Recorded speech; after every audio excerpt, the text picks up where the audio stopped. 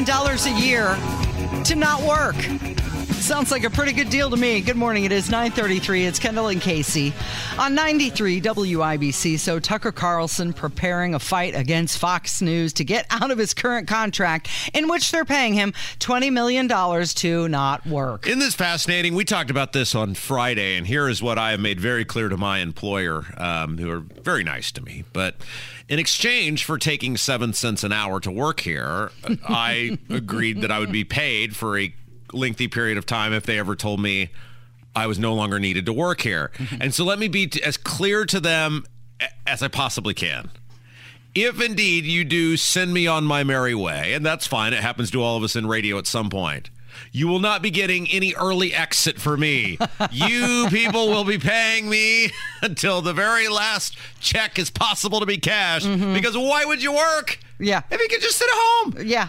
Be like being a welfare person for a whole long period of time for me. So here's Tucker Carlson. He wants to get out of this contract so that he can possibly build his own media empire. I don't know, $20 million. I think you'd see me riding off into the sunset. Well, and now they're saying so apparently his contract runs through next year. So there were kind of reports were all over the map. His contract runs through next year. So conceivably, if you say, hey, he's making $20 million or whatever it is a year, he would basically end up getting paid more than $30 million to not work. Right. To not have his voice be heard. Why are we even having a conversation here? You think the choice is clear? You know, no one loves hearing their own voice more than me. However, for $30 million, I'll just shut up now. Right, I'll just go away quietly into the night. So it's being reported that Tucker and Elon Musk had a conversation about working together. So what, does he need Elon money to help build his empire? Well, so this will be very fascinating, but apparently he is going to pull out all the stops to try to make this happen. I don't know, it's not exactly clear what it is that he's going to do in order to leverage this. I mean, they've got, the thing about these contracts, it's like you give up something to get something. And the give up is they're pretty ironclad. They can pay you not to work. Okay? But you're getting paid not to work. So I don't know if it's going to be, look, I'm going to make your lives hell on a, media circuit tour. I don't know exactly what he has at his disposal. But, dude, why don't you just take about 6 months and think about it? Right. Take a beat. So Megyn Kelly's audience is calling Fox News Foxwiser, which is a combination of the Budweiser and Fox. I don't know if he decides to do it. He could buy David Letterman's home base interview desk, which is currently for sale on Heritage Auctions. How much? For $100,000. That's it? Yeah, you get the interview desk, you get the dimensional skyline buildings, the elevated train track, and also all the set elements. Remember when chairs and microphone, all of it. Remember when Kramer found the Merv Griffin studio in a and dumpster? Hosted his own talk show? We could do that here. We have to go to a break. Eat some chips. Do you think Urban One would be willing to buy that for us? Because for those of you who have never watched us on the YouTube, which you can do, just put Kendall and Casey in your YouTube browser, you will see I have the same sign behind me every single day that I bring in. It says, "My governor is an idiot." And then at the bottom of it, pure moron. But I feel like it might spiffy up the show a little bit if we had a set. We had the Letterman set. Yeah. Well, Tucker Carlson, he really doesn't need a set, does he? Because he already has his home base. So he doesn't really need to go anywhere or do anything. How the world has changed, because many of the premier, certainly online content creators like a Daily Wire, it's basically just them sitting at a desk. Yeah. And I think in some cases you can see what's going on behind them, but in many cases, people don't care anymore. Just offer some halfway decent lighting. The Zoom world has changed everything.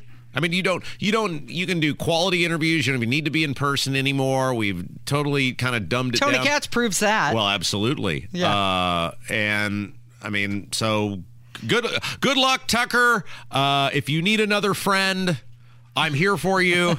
Just don't come into radio, especially 9 until noon. He has been contacted by Newsmax and also Rumble. I'm sure he has, and I'm sure he looked at them and said, you see how much I'm getting paid to not work? To not do anything. Hey, let's talk about Joe Rogan. He's blasting the Democrats for refusing to allow Biden to debate. Yeah, so this is interesting, right? Robert F. Kennedy Jr. is running for president on the Democrat side. You also have that Marianne Williamson. Right, but while not, Robert F. Kennedy is not polling at 40%, there are now, I believe, multiple polls that show him in double digits. He clearly has somewhere of about 15-ish% support of Democrats, which makes you a viable person. Is he going to be the presidential nominee? No. But the Democrats have said absolutely, without a doubt, without discussion, we are not going to facilitate. The Democrat Party has said Joe Biden is our nominee. They're admitting the system is rigged in favor of one guy. Don't even bother running. And we're not going to host any debates because we know you're going to hurt Joe Biden. That's all you're going to do up there is you're going to point out what a feeble, absent-minded old man Joe Biden is, and we're not going to allow that to happen. So they said, we're just not going to host any debates. Yeah, and right now his polling is at 36%. Yes. Low. And normally you would think, hey, if you're in trouble, you would want to be seen. You would want an opportunity to have free media. You'd want to have an opportunity to have, hey, there's a debate tonight and the president's going to be a part of it and the eyes of the world would be upon you. But again, if you can't form 3 sentences together, then you probably don't want that. Yeah. Well, let's take a listen to see what Joe Rogan had to say about it. It's really hard to run a country, and most people aren't very good at it. It's just how it goes. There's very few people that are actually good at it, and it's very clear that this country is being run by a bunch of people other than just the president. I don't know how much say he has, but it's a lot of other people are involved, and they're not doing such a great job, and they haven't made course corrections very good. There's a lot of mistakes that have been made that didn't have to be made. And that's just how it is. It's just like it's not being run well. And so you have to go, well, who could do it better? Could it be a Republican or it could be a better Democrat? And if it's not a better Democrat, how are we going to get a better Democrat if you don't let the president debate? So they won't let him debate because Robert Kennedy Jr. and what is that other woman's name? Marianne Williamson. Marianne Williamson, apparently they're both promising candidates for the Democratic Party, but they won't let him debate before the primaries.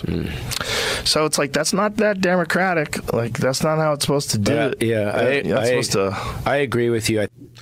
But you see this on the Republican side, too, where Trump is refusing thus far to even participate in the debates. Now, at least that is not the party as a collective tipping the scale in one guy's favor. They're saying, look, if you don't want to show up, you don't want to show up. But it really is a sense of entitlement from these politicians, the front runners, on both sides. And that is not what we should want as a society. We should want whoever's going to be the nominees for the party, and certainly whoever's going to be the president, to have gone in front of the nation and earned a mandate, earned the right to say, I told the people what I was going to do, and let's go. And you're not getting this from either of the front runners. Right. And, it's not going to have a whole lot of details, but at least it's them speaking on their own behalf. It's not very democratic to not let your guy debate. Do you think that Trump would sign that loyalty letter? I don't think Trump's going to do anything because I think he believes he's invincible right now in a Republican primary. And that is where the voters have to let him know, no, while we may prefer you, you are not invincible and you do have to earn this nomination. All right, let's take a break. When we come back, Title 42 set to expire. There are now the caravans are back. The illegal immigrants know we're about to be open for business as a country. You've got Kirsten Sinema totally blasting Biden. You got Mayorkas offering the most unreassuring reassurance ever. That guy's in denial. Oh my! And he's awful at lying. A lot of these politicians are really good at lying. He's terrible at lying. He's not one of them. It's Kendall and Casey on 93 WIBC.